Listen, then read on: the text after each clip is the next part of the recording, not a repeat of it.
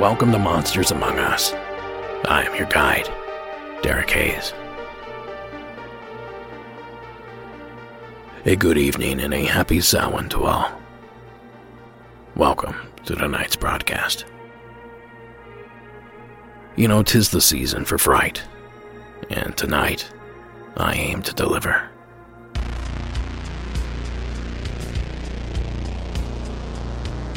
For it's this time of year that it's said, the veil is the thinnest. Where ghosts, goblins, and witches are believed to roam freely in our realm. And these are the nights to be feared. The days of basking in the sun's rays are behind us. And now every evening grows just a little colder and longer than the last. And these are the days of monsters, creatures in the woods, and ghosts in our homes. And it's in the home that we begin tonight's trick-or-treat. And the first house on our path belongs to Sandra, from the state of Michigan. So what do you say, Sandra? Trick or a treat? Hi, this is Sandra calling from Forest Township, a heavily wooded area of Lower Michigan. My husband and I decided to take on a project of restoring and reviving an old 1800s farmhouse that had been abandoned. No one had lived in it since the 80s, so it was a lot of dirt, a lot of animal debris. Everything was stripped. Not a light fixture, not one curtain rod, but the structure of the home was beautiful. Hardwood floors, high ceilings, several fireplaces, just a real beautiful piece of work that had started in the early 1800s and been added on up until the 1950s. So we're looking at, 7 bedrooms and 2 living rooms and a couple of kitchens and a couple of dining rooms and just a big, beautiful home that had been neglected for so many years. It was just sad. Well, we decided to take on the project, and this meant ripping down walls, rebuilding the roof, replacing all the wiring. There was no water. There was no electricity. Nothing was safe when we moved in. We basically had a shell to start with. And what has happened is a lot of spiritual activity. I say a prayer, I light some sage, I walk around, I talk out loud. I tell the spirits that we're going to make the home beautiful and bring it back to its own glory, and don't worry about us. We're going to make it better. We're not here to hurt anyone. We're here to help. So we had the usual creaks and moans and, doors slamming, things dropping, a lot of things falling and not being where we set them the night before when we came back the next day. So we just figured that's just what we're going to live with. That's fine. We're big Halloween enthusiasts, and we love decorating and celebrating Halloween, so we embraced the idea of the haunted house in the neighborhood. Until I had one very bad experience. One of the sections of the wings of the house, I call the west side, has the original homestead, then a section that has a bathroom. You walk through one bedroom and then continue on into another bedroom.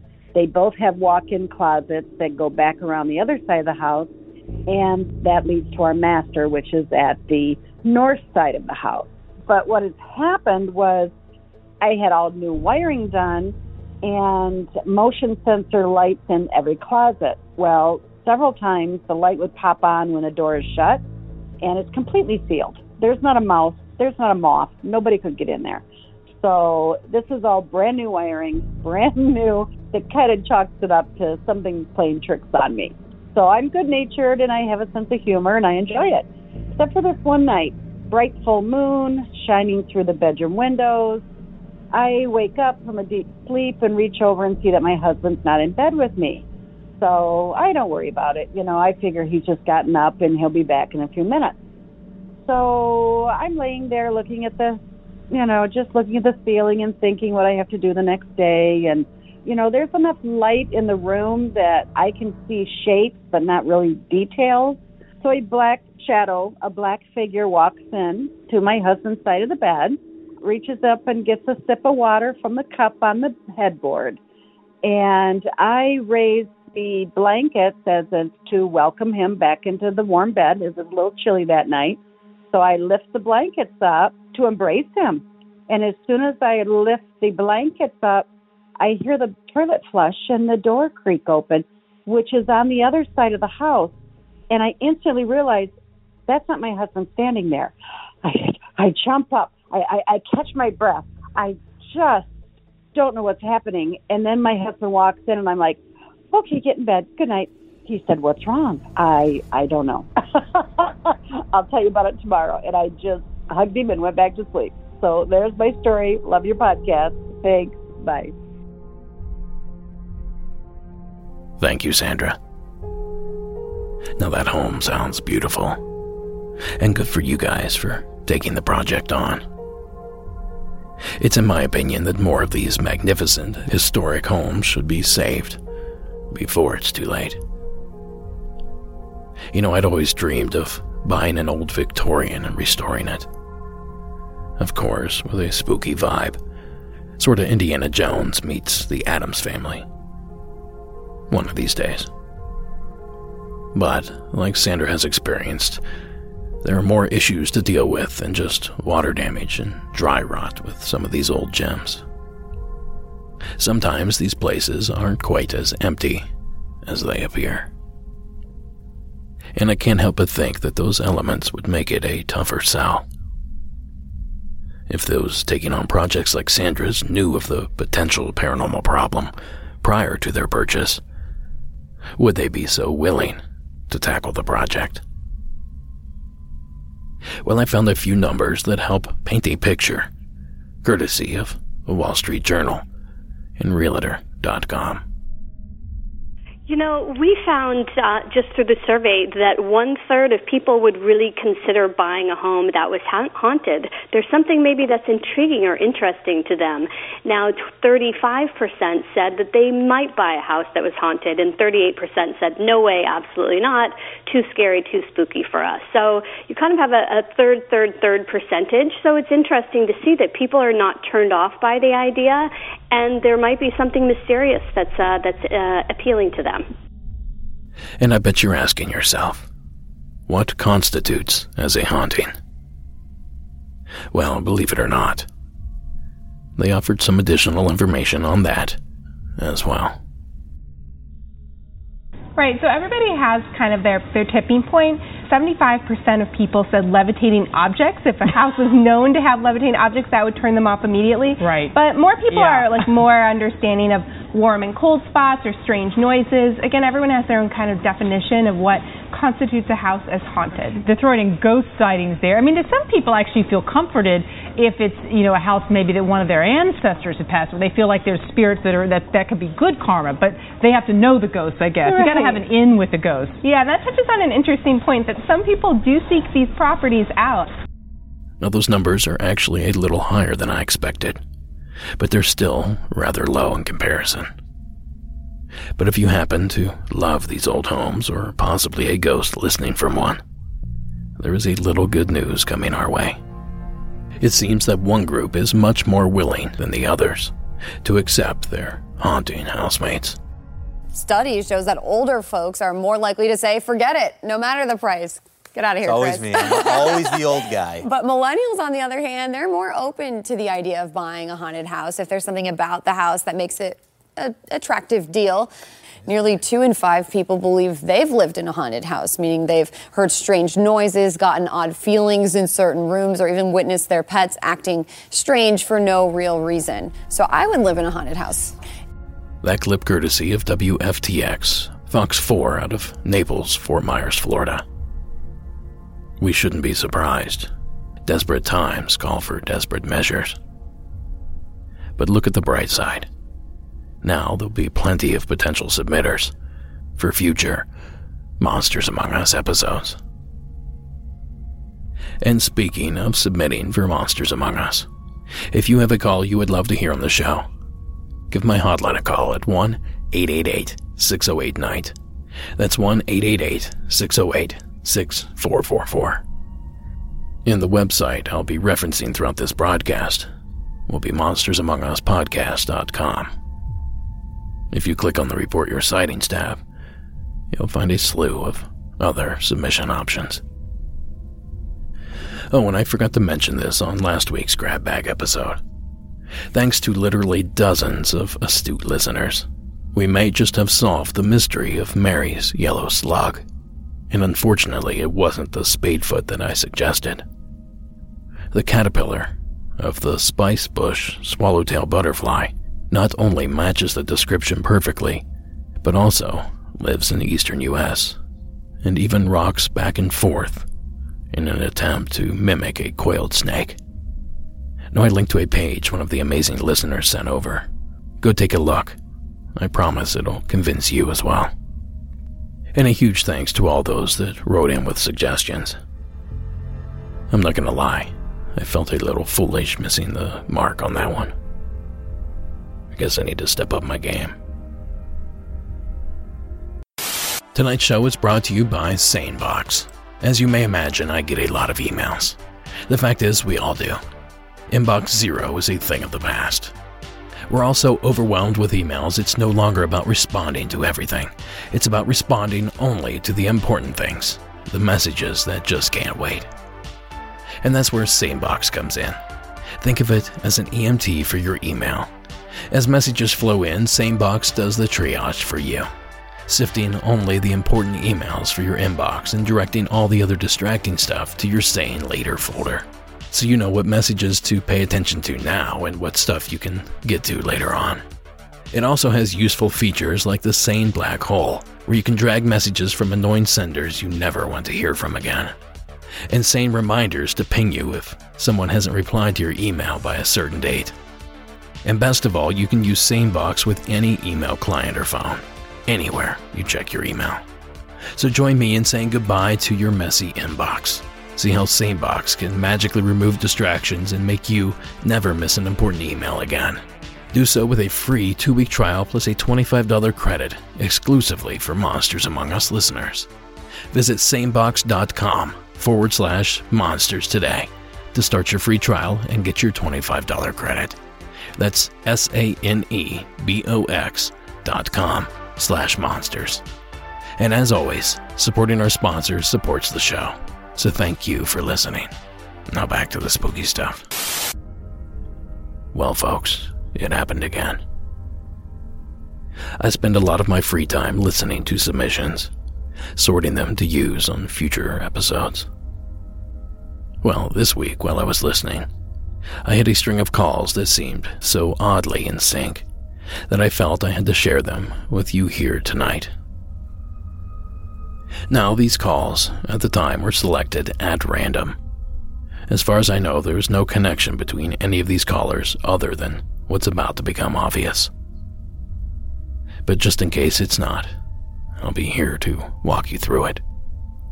I'm not certain what order I originally listened to these calls in, but what you're about to hear is pretty damn close. Beginning with KJ in the state of Missouri. Hi, my name is KJ, and my sighting happened in Independence, Missouri. I was leaving my girlfriend's house around probably 12:30 at night one night, and I'm heading back home. And I'm leaving, and it's like misting out. It's like not raining too bad, but I could clearly see what was on the road. And their driveway is a long gravel driveway. And as you reach the tree line to get back onto the main road and get on the highway, it was a creature that was sitting by a fence. And at first I didn't know what it was. It looked like a horse from the distance I was coming from. And by the time I reached it, it was a horse. And it didn't look ordinary. It was all black, but it didn't have an eye. It had an eye missing, and there's just stuff hanging off of it, and there was pieces of its body missing, and the only way I can describe it as is like a zombie horse. And when I left, I immediately called my girlfriend and was asking, like, do your neighbors have horses? Do they have livestock anywhere near? Because I was very freaked out. And by the time I reached the main highway, I was convinced it was something I heard the show. I've been listening to this for about 4 months now, ever since I started working again, and I remember this sighting, and it just came back to me that I think this was a possible skinwalker.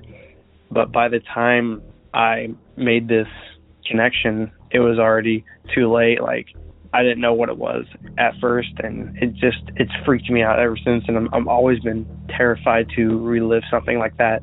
It was about 6 feet tall to maybe 7 feet tall, and it moved very slowly and kind of like as if it was injured or something.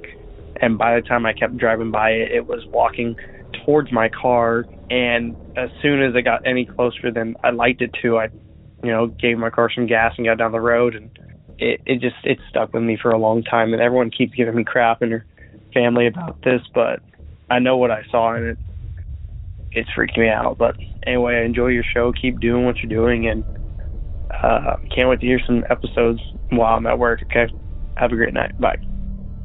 Thanks, KJ. I can hear all of you now. How does a zombie horse tie into anything else? Well, be patient. I'll get to that. But first, I do have a quick scenario that might just explain this sighting, albeit a gruesome explanation. Now, growing up, our neighbors had horses. One that was a staple to the farm was an Appaloosa named Misty. She was great, very gentle and very friendly.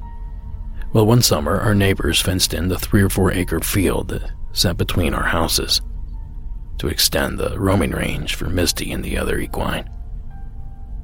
The fence was sturdy, barbed wire, 5 strands wide, razor sharp.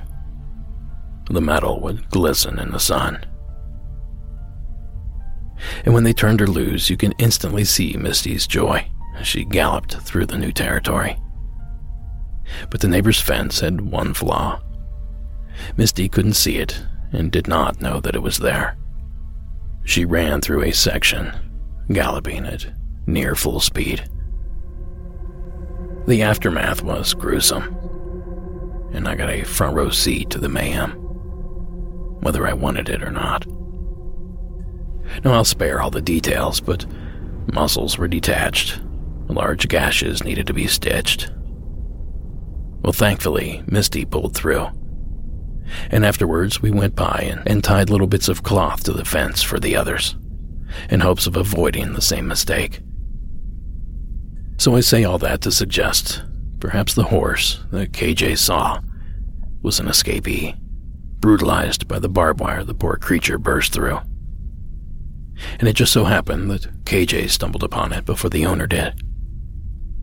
It's far-fetched, but it is possible. Now let's circle back around and hit more on the zombie animals here in a little bit. In the meantime, let's get this coincidence-laden train of calls going, starting with Sarah in Illinois. Hey there, this is Sarah, and I'm calling from Central Illinois. My story happened, it was probably about 7 years ago. I was talking on the phone. It was late at night, probably around 11. And I want to say it was like late fall. So I was living at my parents' house, and they're surrounded by cornfields. They live out in the country. And I was on the bed, talking on the phone to my boyfriend, now my husband. And my dog was on the bed with me. He was sound asleep. And all of a sudden, I heard a rumble. We have planes that constantly, will fly over, crop duster planes that spray the fields. And it was that noise that shook the house. And I was like, what the? So my dog, it woke him up. And then all of a sudden, there was a light shining in my window, like as if somebody shone us a searchlight in my window, which my curtains were drawn, so it was strong enough to shine through my curtains. And I got through my pants, so I was super scared, and I waited about a minute to get up the nerve to actually walk to my window and look out. And when I looked out, which my window faced the cornfield, I could see something light out in the field, quite a bit off into the distance at that time. But I couldn't really tell what it was. And I mean, there was no reason for, like I said, we have crop dusting planes that will fly over during the day, but there was no reason for them to be out that late at night. and definitely not like shining a light in my window like that because, yeah, it was weird. I guess, like I said, could have been a plane, but freaked me out, and I had a very hard time going back to bed. I literally went and woke my parents up, and I was like, I just saw something. And, of course, my boyfriend was not with me, and he couldn't do anything, but it was weird. And my dog, like I said, it woke him up, so it was definitely enough of a rumble to actually wake a dog that was sound asleep. So, yeah, that's what I got for you. Thanks. Thank you, Sarah. I know.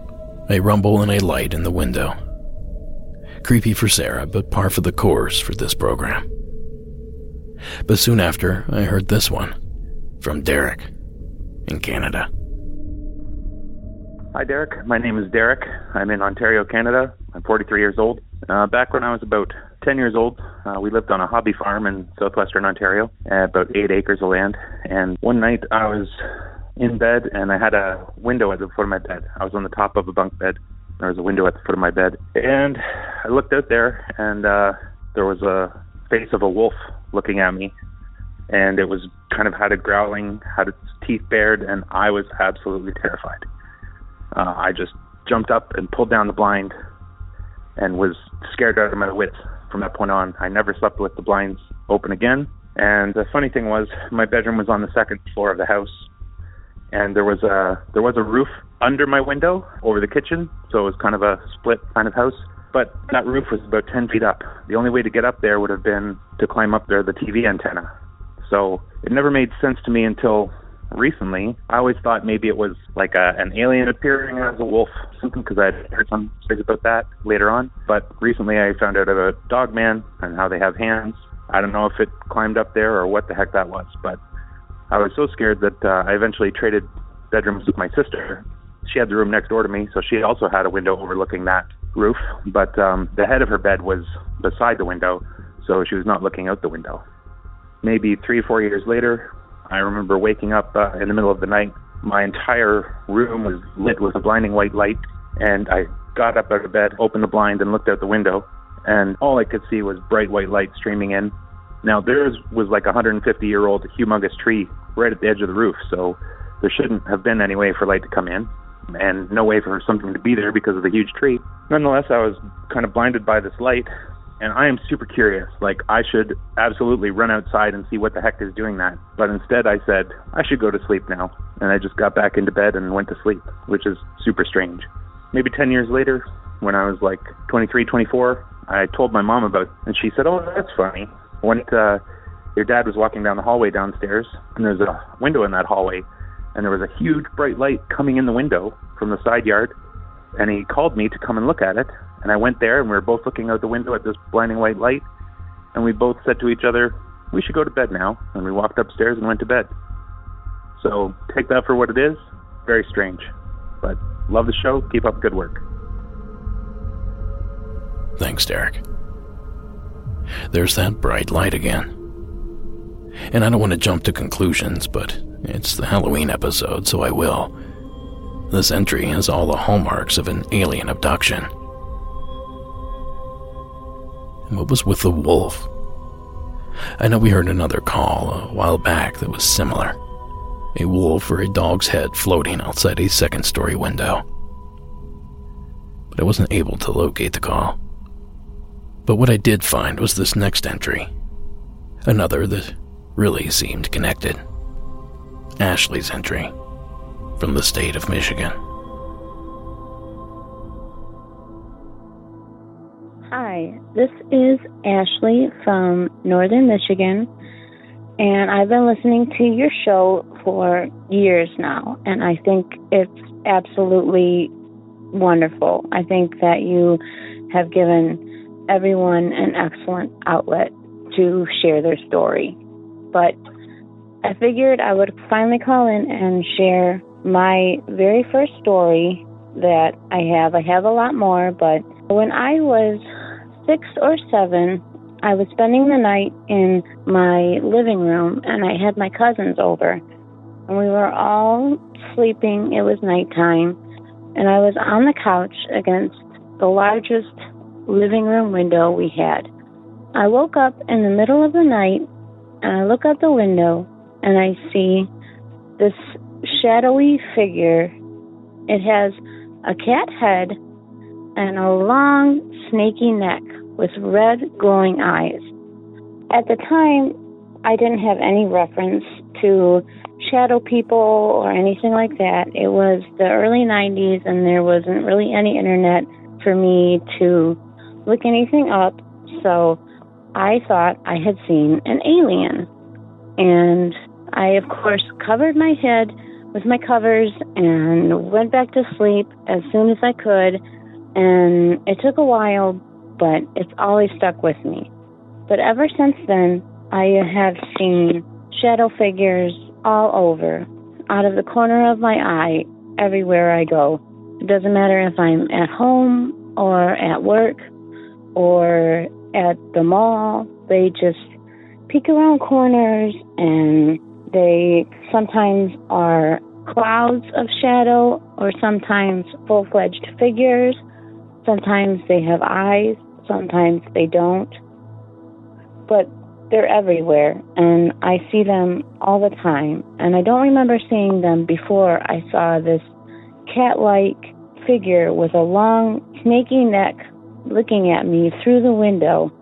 And yeah, that was my first encounter. I have a lot more, but I just wanted to finally call and let you know my story. All right, thank you. Have a wonderful day, and your podcast is amazing. Thank you very much. Okay, so did Ashley mistaken a cat's head for a wolf's? Or did Derek make that mistake? Or did both callers witness the same thing and simply describe it in their own terms? And a little sidebar here. The descriptions, especially Ashley's, seems to describe a cryptid that's already widely known in Europe.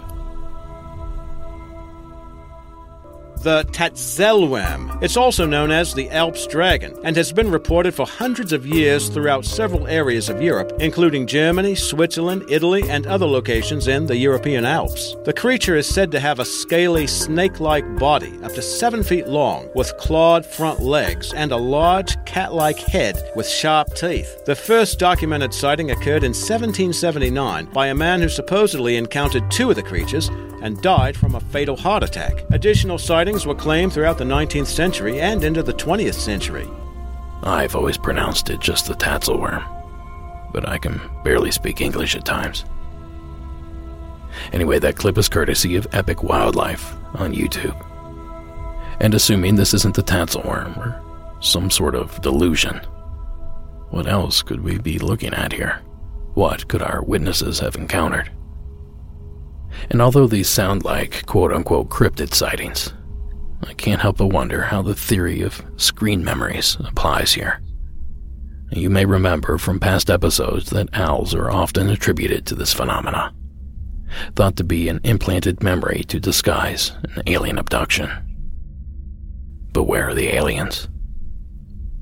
Well, that's where Dave comes in. In a trigger warning, there's brief discussion of suicide in the following story. Hi, Derek. This is Dave from Northern Utah again. Hey, I'm calling about a possible skinwalker scene in southern Utah. And before I start, I want to preface that relatively close to this event, which happened on April 8th or 9th, the Saturday. It's the 14th right now. It's a Thursday, so the Saturday before this, whatever that would be. And to preface, my wife is part of the organization to help people that are lost, and she unfortunately found a young woman who had taken her own life due to hanging. I mean, this was very recent, within the last month, and my wife's a very timid lady, so that scarred her a little bit, and that comes later in the story. So we decided to take a trip to Kanab, Utah, which is about 6 hours south of where I live. And our first stop was the Coral Pink Sand Dune. I can't remember if it's a national or state park. Anyway, we decided to camp just outside of it on the road that goes to it. So we took our 2 dogs and we went down there and we found a little camp spot just off the road, and it's sandy. So we were driving through the sand and found a spot. to camp, and so we were setting up the tent, and we were having a hard time because there was also sandstone, so getting the tent stakes down was hard. And we just had our 2 dogs on a lunge line in the shade. And so as we left, we left to go hiking. We picked up the lunge line, and I guess I need to be more specific. We got there about 2:30 in the afternoon on Saturday. We'd gotten a late start, and so we were there later. Anyway, so it was probably about 3:30, 4 o'clock when we left to go hike. I went to just roll up this 30-foot lunge line that we had the dogs tethered with, and as I was wrapping it up, coiling it up like a garden hose, I went to put it on a branch just to leave it there, and I blinked, and like in the blink of my eye, I saw the image of this lunge line in a noose hanging over our tent, and that freaked me, but I accounted it to blinking and just seeing like the black spots as you blink, but like it was an image that I saw. And after that, I just had this kind of eerie gut feeling in my stomach. And so me and my wife, we went hiking, and it's about 9 o'clock that night on Saturday, and we stopped to get gas before we headed back to the camp because we were planning on getting up and leaving in the morning after going to the sand dunes and sledding and whatnot. But as I was getting gas, this eerie feeling in my gut just kept driving at me so much that it kind of made me sick. And so after going to the bathroom to try to get over this feeling in my gut, I went back to the car, and I kind of zoned out for a sec, just like thinking to myself that we shouldn't be where we are, we need to just leave. And my wife asked me, and she's like, what's going on? And so I just told her, I said, we need to leave. I have this feeling in my gut that we just need to leave. And she looked at me and said, you know what, I have had the exact same feeling. She's like, I don't know what it is, and neither of us do, but we were like, we just need to leave. So after some time and thought, and we were spiritual people, so we had prayer, and we decided that, yes, ultimately at 10 o'clock at night, we would pack the camp up and just leave. But we were both so scared that we decided that we would just collapse the tent, roll it up, and just shove it in the back of the car and go. Anyway, so as we were driving back to the campsite, the eerie feeling grew it just got worse and worse and worse. And we contemplated just leaving the tent and coming back for it in the daylight, because going to it in the dark was rough.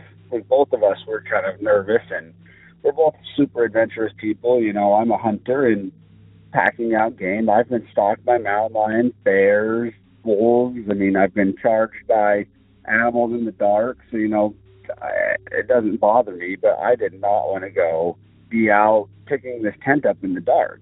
We decided to pick up the tent anyway, but as we pulled up to the tent, the only thing that was different was probably a quarter mile down this sand road, which was really, it was sand on top of sandstone. As I was saying before, we had a hard time getting the tent staked, which it had to be. It was a spring bar, so if you don't take the corners, it doesn't stay put out. The only thing that was different, though, was there was a camper right off the road, parked in the tree off the main road, on the road that we were camped on. And like I said, it was just dark, and this was an older, eerie-looking camper, which just added to the hype and suspense a little bit. Anyway, we got there, and we shone the headlights on the car, which wasn't my favorite idea. I didn't want to blind myself with the lights of the car, but at the same time, headlamps just didn't feel like the right idea. I don't know why.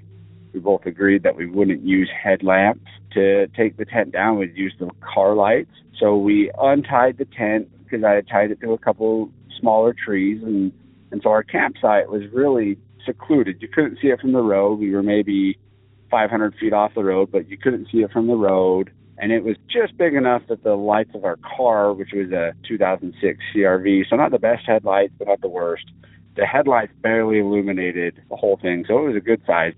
So we started collapsing the tent. We went inside, rolled all the sleeping bags, and just grabbed our bag, and we just threw that in the car.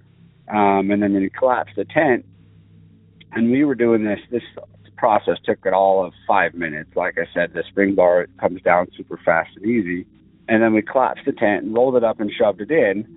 And so it was just a super crystal clear night. But right above where we were, which was in the middle of nowhere, you couldn't see the stars. Like literally right above us, it seemed like there was black sky. And then just on the outside of our perimeter, you could see the stars again. And like I said, the eerie feeling for both of us was just there the whole time. But my wife went and picked up the lunge line, and me and her went everywhere together. So she grabbed the line off the tree, and we got in the car. And at this point, I haven't mentioned anything to her about seeing the noose because I didn't want to make her upset about this young woman who had taken her life previous. Anyway, we started driving home, and about 10 miles into the trip, we started to feel watched. And so I was watching everything, kind of going into paranoia mode, and I could see these eyes just at the edge of the lights of the car coming up. And I was like, okay. And they were low slunk to the ground, and as we passed, I was having a hard time making out what it was, but whatever it was just seemed huge. And then a little bit farther down the road, and this road is still in the sand dunes, so it's got dried desert trees, I'm not sure the kinds, and sagebrush, but it still has the coral pink sand dunes. So as I said, I could barely see it off in the bush. All I could see as the trail, as the lights passed by, was that it just had a big body to it and the eyes. And the weird thing was is the eyes weren't necessarily red, but they weren't necessarily white or yellow. They were just kind of there, and I know they were eyes. They weren't falling down reflectors or beer cans or anything like that. They were eyes because I watched them blink. And that was kind of unnerving to me because you don't typically see things like that. But then a little bit farther down the road, maybe a half a mile, I saw the exact same eyes. So I was like, okay, same thing. But then the crazy part, as I was watching, because my wife was hiding herself in her blanket, just like, I don't want to see. She's like, I just feel awful. And it got to the point where she was starting to get sick, and we had a bag in the car, thank goodness, but she was getting sick, as sick as I was at the gas station before. Anyway, so we're approaching these other sets of eyes, and as I said, I was like, okay, same creature and whatnot. But as we drew closer, the eyes stood up, and like I said, the moon and the stars, it was just bright enough that I could see a figure stand up, and I saw it just turn and bolt. Now, when it stood up, these eyes probably came easily 6-7 feet off the ground, so just a monstrous, and it went from on the ground to bipedal and just took off running, and I could just see it moving, and I didn't want to startle my wife, nor did I want to see what it was, so it blew my mind. And the reason I think this is a skinwalker is just due to the eerie nature, and the fact is I actually saw it again, the same thing, and this time it was standing up, and I watched it crouch back down. This was probably a half mile again down the road, and it crouched down close to the ground again, and it blinked again, and then they were just gone. But the last time, before they just turned and disappeared, my wife, under her blanket, just goes, whatever is going wrong, babe, I think it's following us because it just keeps getting worse. And so finally we reached the main road, and I just went as fast as I could up through the canyon heading north. And it wasn't until we reached I-15 about 2.5 hours later that either one of us really talked or felt comfortable. And as we were talking, and it really was, once we reached the freeway, the feeling got a lot better. It didn't get all the way better until we got home, which was about 4 a.m. But once we reached the freeway, my wife and I were talking, and I just started laughing a little bit, a little giggle, and I said, when I hung the lunge line up to leave to go hiking, I told her about seeing the noose as I blinked, and she just froze, and she looked at me and she said, that's the exact image I saw as I picked it up as we were picking up camp. And like I said, to this point, I hadn't said anything to her about it. Anyway, that's the story. We did get home safely. One little side note, the dogs the whole time, even during the day, just sat there and whimpered, which is very odd for them. One of them's a 6-month-old puppy. He's pretty active, and the other one's almost 2, and both of them are in training to be search dogs, so they're very brave and outgoing dogs. So for them to just whimper and cry the whole time is very odd. Anyway, yeah, that's my story, and I just want to leave that if anyone does feel the need to take their own life, to please contact people. This is a serious thing, and there's always going to be resources for them. Anyway, Derek, thanks for the podcast. We appreciate it. Have a good day. Bye. Thanks, Dave. And there's more skinwalker talk. More strange, tall creatures. More paranoia and more mention of aliens. And well, to tie all this together, or I suppose to raise more questions, let's welcome Dylan from Arkansas to the program. Hey, this is Dylan from Arkansas. New listener to the show. I've been listening to it at work, and I was listening to a season 9 episode. I want to say it was 17, and the girl talking to the wolf. It sent chills down my spine because it reminded me of a story from, well, not even a story, something I experienced like years ago. When I was about 16, I was living with my grandma and my mom, and I was sleeping in the living room one night. It was about 10 o'clock, 11 o'clock, and I had school the next morning. And so I was really uneasy. I was sleeping in a recliner because there wasn't much room in the house, and I was really uneasy.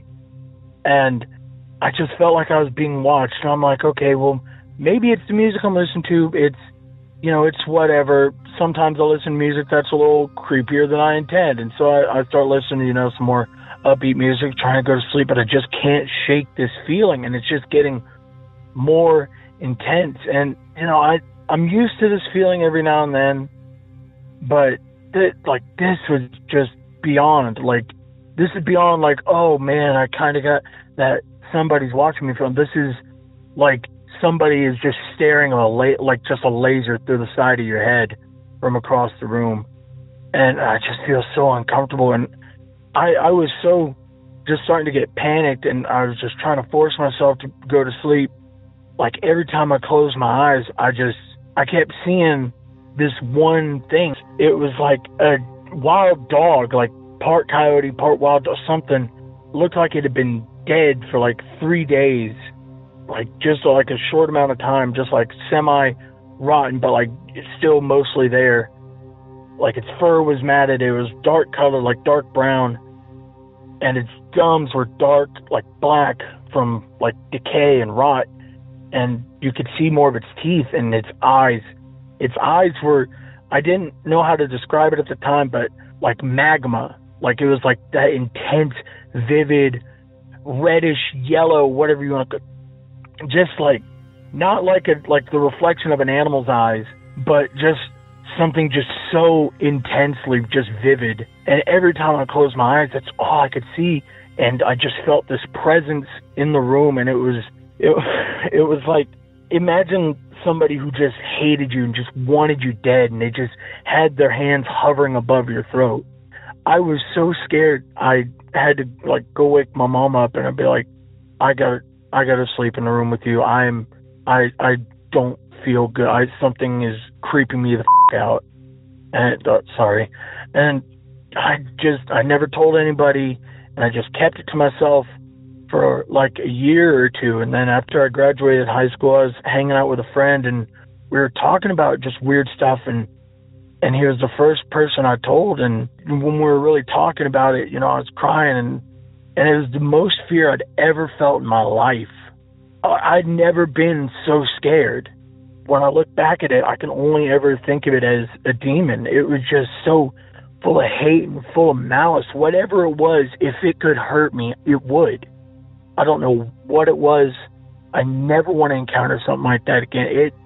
For the longest time, I could not talk about it. And just hearing that gal call in and talk about the wolf telling her mean things and the wolf scaring her, it sent chills down my spine. I was at work, and I was just panicked, like a little bit of a panic, just because I hadn't really thought of it in so long. And when you think of it on your own, it's not as scary, but knowing that maybe there's some other people experiencing this or seeing something similar, it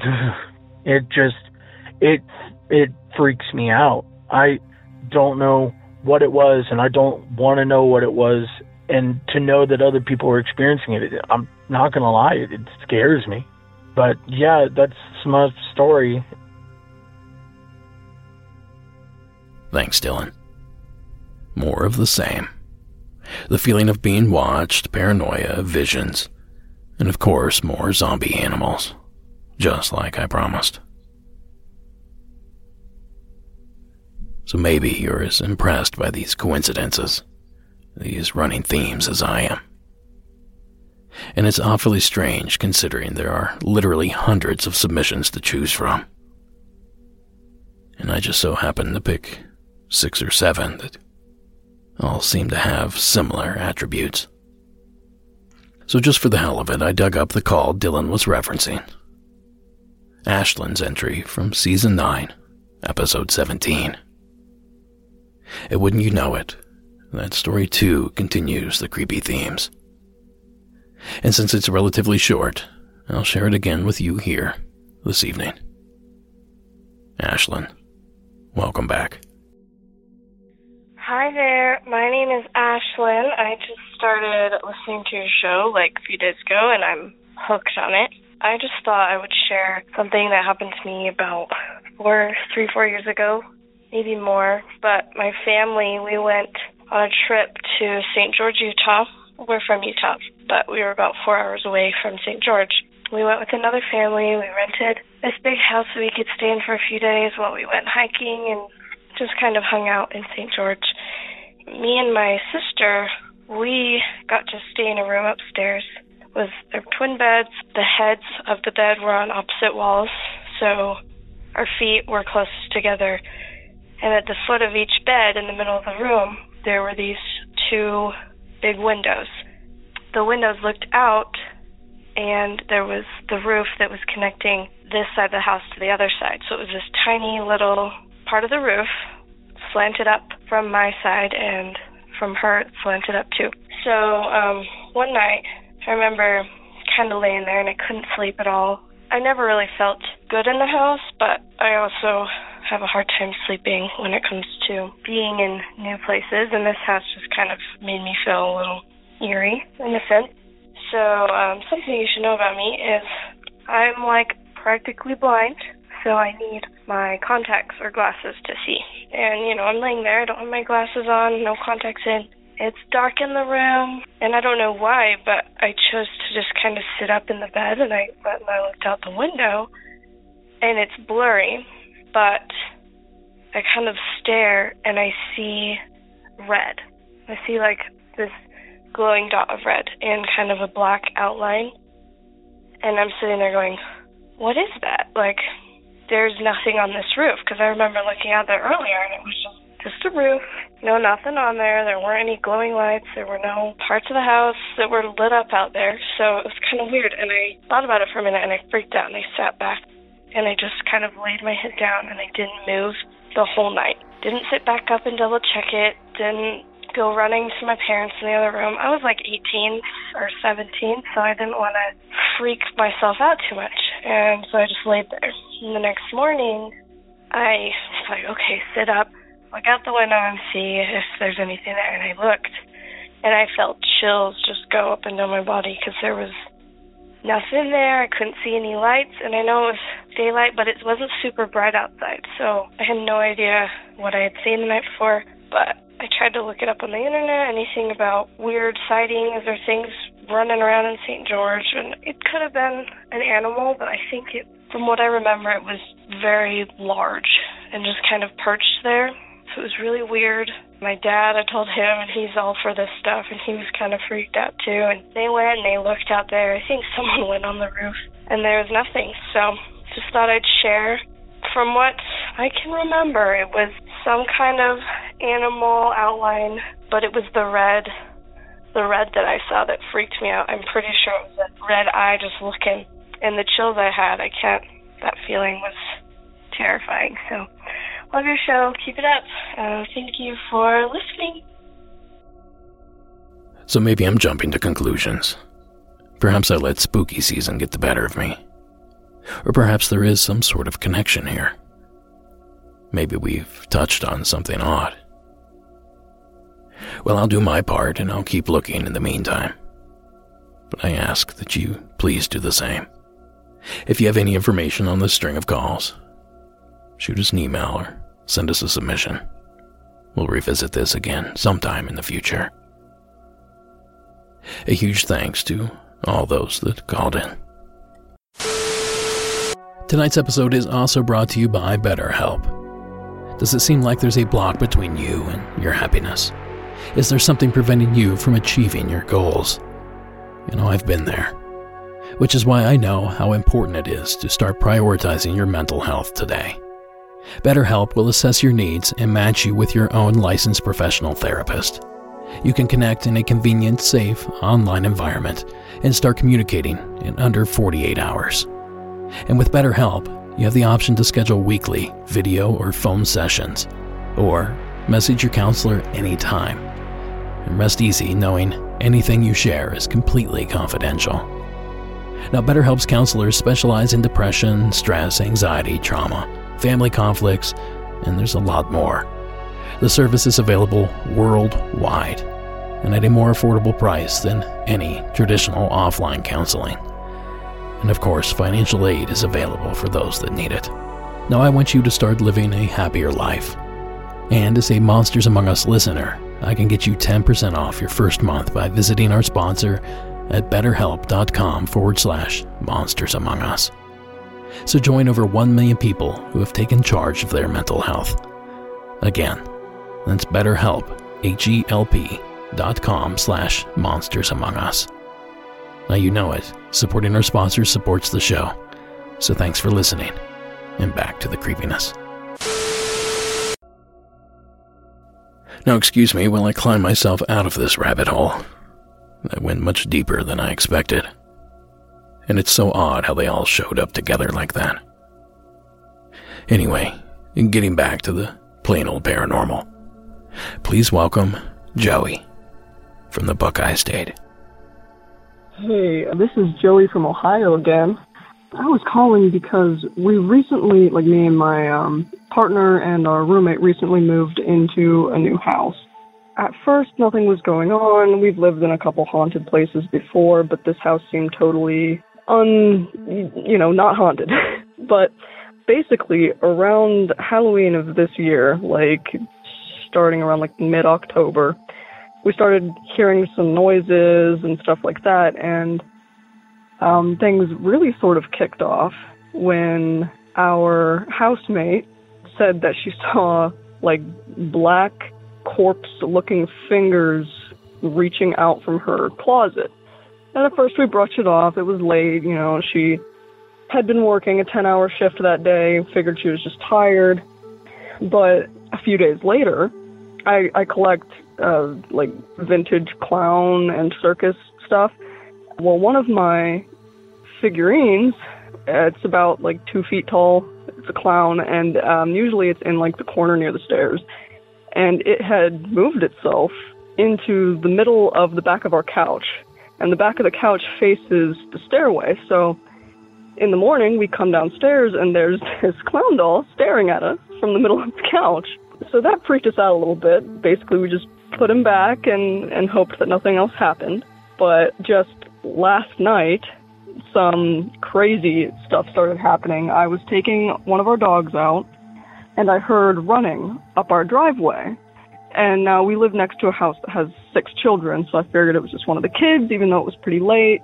But I looked, and instead of seeing a child running towards me, I saw just white shoes, feet, ghostly, only the feet, running up the driveway. And my dog freaked out and was pulling and trying to get at them. And I was like, there's no way I'm going anywhere near that. So I quickly rushed back into the house and had to drag my dog back in because he wanted to go attack these ghostly shoes that were running up our driveway. And it sounds hilarious, but I was petrified in the moment.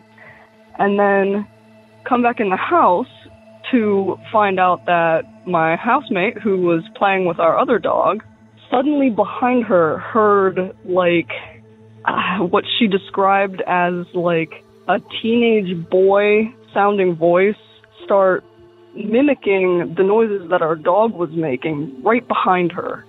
And so she's freaked out, I'm freaked out, and I'm like, okay, I have to call this in. Anyway, we're waiting to see what else happens, I guess. Would love to hear your opinion, especially since we have something now that seems to be mimicking our dogs. The idea of mimics has always freaked me out. Anything mimicking something else has always spooked me. Anyway, love the show. I'm a diehard fan. But anyway, Keep doing what you're doing. Bye. Thanks, Joey. Now, those are genuinely some amazing experiences. The ghost shoes and your dog's reaction to them might just top them all, though. And it's certainly not the first time we've heard a story about a spectral bottom half. The Green Butte of Alabama comes to mind. And of course, what Halloween episode would be complete without an evil clown doll that moves on its own? How many of you had that on your bingo card? But there is one element of the tale that I feel I can contribute to. The mention of the corpse-like fingers reaching from the closet. Well, I'll have you know, there's a fungus known as dead man's fingers that looks exactly like they sound. Like black, bloated fingers reaching out from under logs or mossy ledges. And of course, they smell of death. Now, I popped a link in the show notes if you want to take a look. And of course, I'm not suggesting mushrooms was to blame here. That actually seems highly unlikely. But I just wanted to show off my fungus knowledge. Thanks again, Joey, for the spooky entry. And some quick advice. Keep a journal of all the activity. Look for patterns. Look for repeat phenomena. Patterns equal predictability, and predictability equals sense of mind and possibly some good evidence. Now, before I hit up this last entry, why don't you follow us on Patreon? $4 a month gets you tons of bonus content. And you can pick up some merch at monstersamonguspodcast.com/shop. Now that's your gateway to all your MAU gear needs. And I'm just gonna say it. You guys are animals. We've already sold out of most of the sizes of our brand new Halloween design. And this was our second restock order. Insatiable. Well, I have some good news and a little bad news. We don't want to leave you hanging, so we went ahead and placed another order. They should be in about a week, maybe 2 weeks from now, as soon as Nick gets them printed and shipped. And now for the bad news. But I think it goes without saying that these will not arrive before Halloween. But they'll be great for next year. Or live your own life and wear that bad boy year-round. That's what I would do. Again, that's monstersamongus.com/shop. And now, no Halloween episode is complete without a monster story. And here to bring us home is our anonymous caller from the Mississippi Delta. Hey, I'm sorry I'm a little bit sick. I'm going to keep my name anonymous. This took place in Mississippi, 2007. I was much younger. I was just north of the Mississippi Delta. My dad and I were driving late at night down a particular highway, and all of a sudden, this bipedal creature walked across the road in front of our vehicle, dragging its arms. If it had stood upright all the way, it would have been about 7-8 feet tall. But it just moped across the highway, this swampy area where I'm from. And it never paid us any attention. So we kept going past it. We looked at each other. I cried, just broke out in tears. I was so scared. Like I said, this would have been 2007. And my father and I have never spoken about this since. And to this day, when I think about it, it gives me chills. I can vividly see this creature walk across this highway in this swampy area where I'm from, just north of the Mississippi Delta, dragging its arms, moping across the 2-lane highway, not paying us any attention. I don't know. You know, I believe it was some type of Bigfoot, swamp ape, etc. Thank you so much. I love your podcast. Please keep doing what you do. Thank you so much. That's great stuff. Thank you, caller. Now, I think it's safe to call this a skunk ape encounter. But if we want to get extremely region-specific, there's another name we might have to go by. The Chattawa Monster of Mississippi. But people have been talking about the Chattawa Monster for as long as anybody can remember. Well, here's what I know about it. Now, playing heavily into the legend is the old Illinois Central Railroad and the proximity it has to the Tangipahoa River and swamps.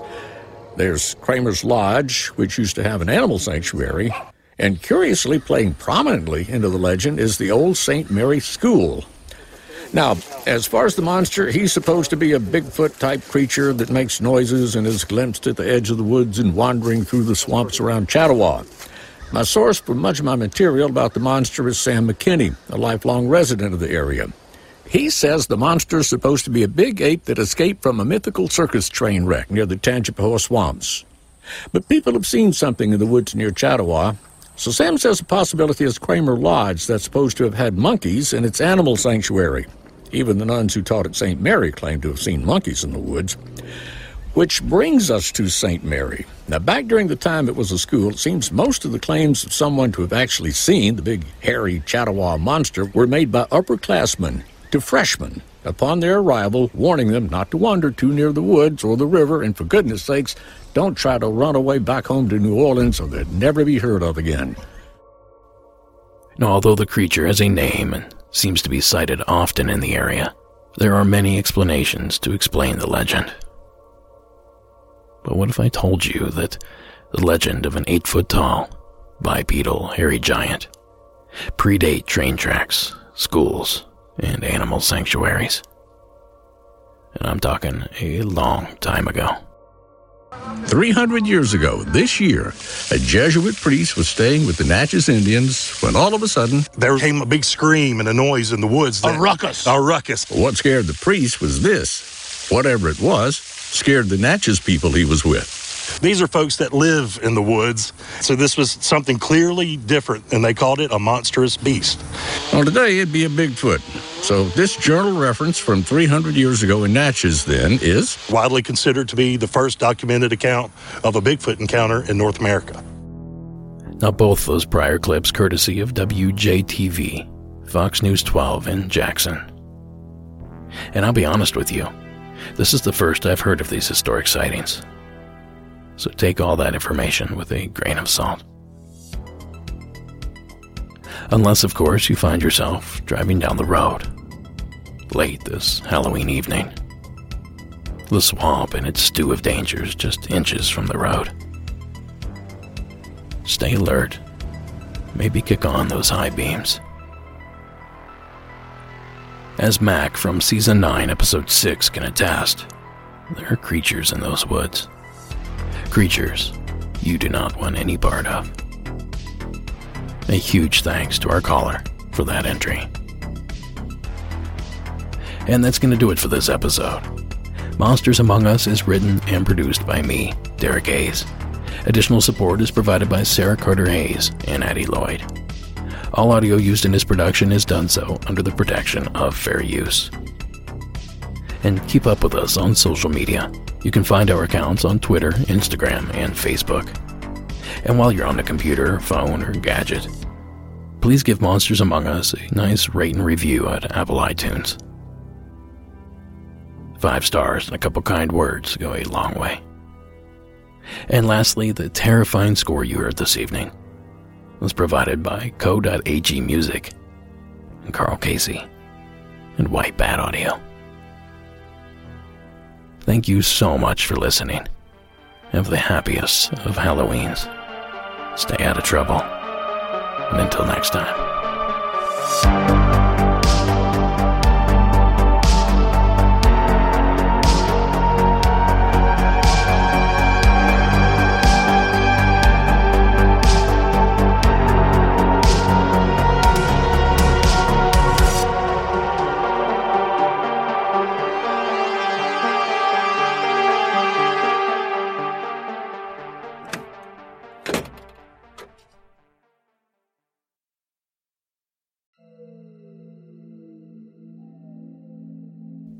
Now, tonight's secret entry is fitting, and you're about to learn why.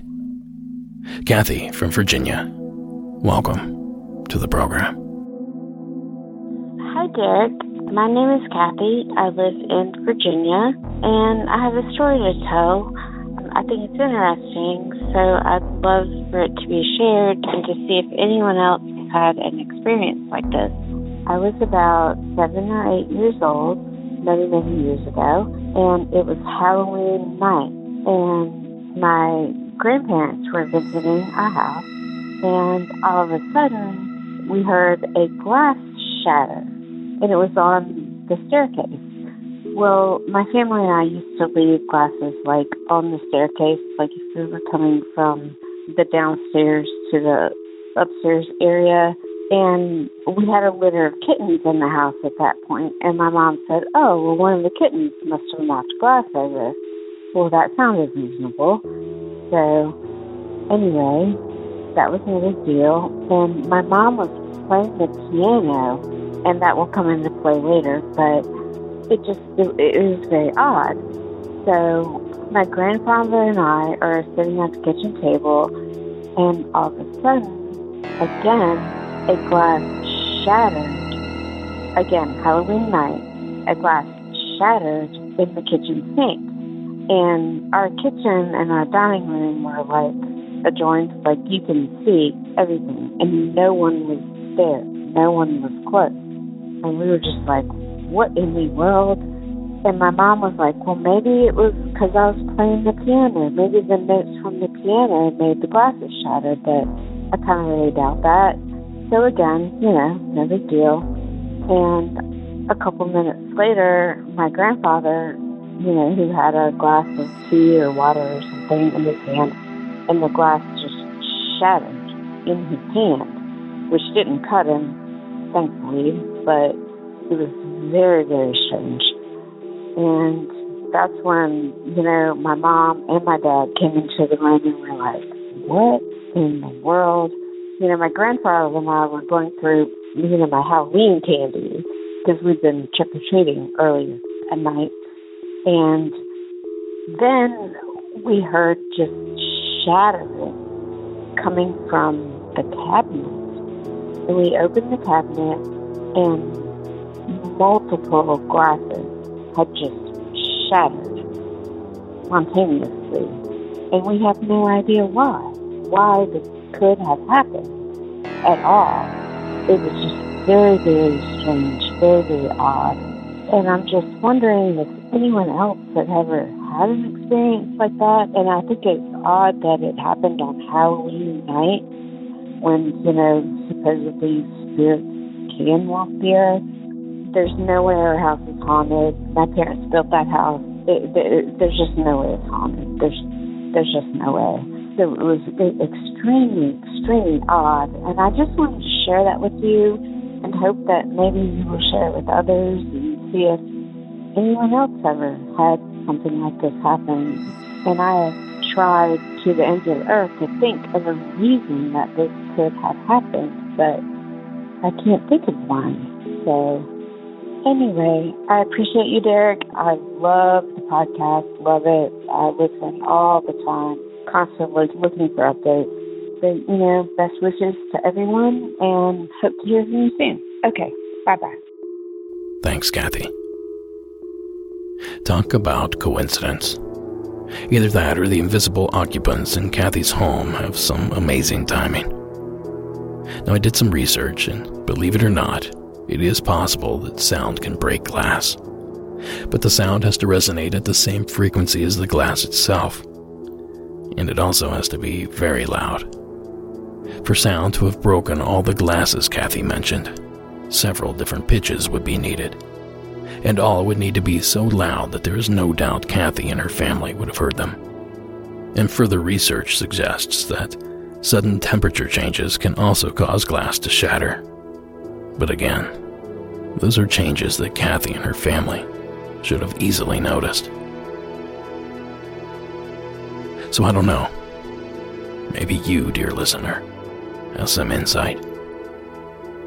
Or maybe it's simply the spirits of Halloween, here to spread fright and fear. Thanks again, Kathy, for calling in. And thank you for hanging around to the end of the program. Again, on behalf of myself and the entire Monsters Among Us crew and family, have a safe and terrifying Halloween. Good night.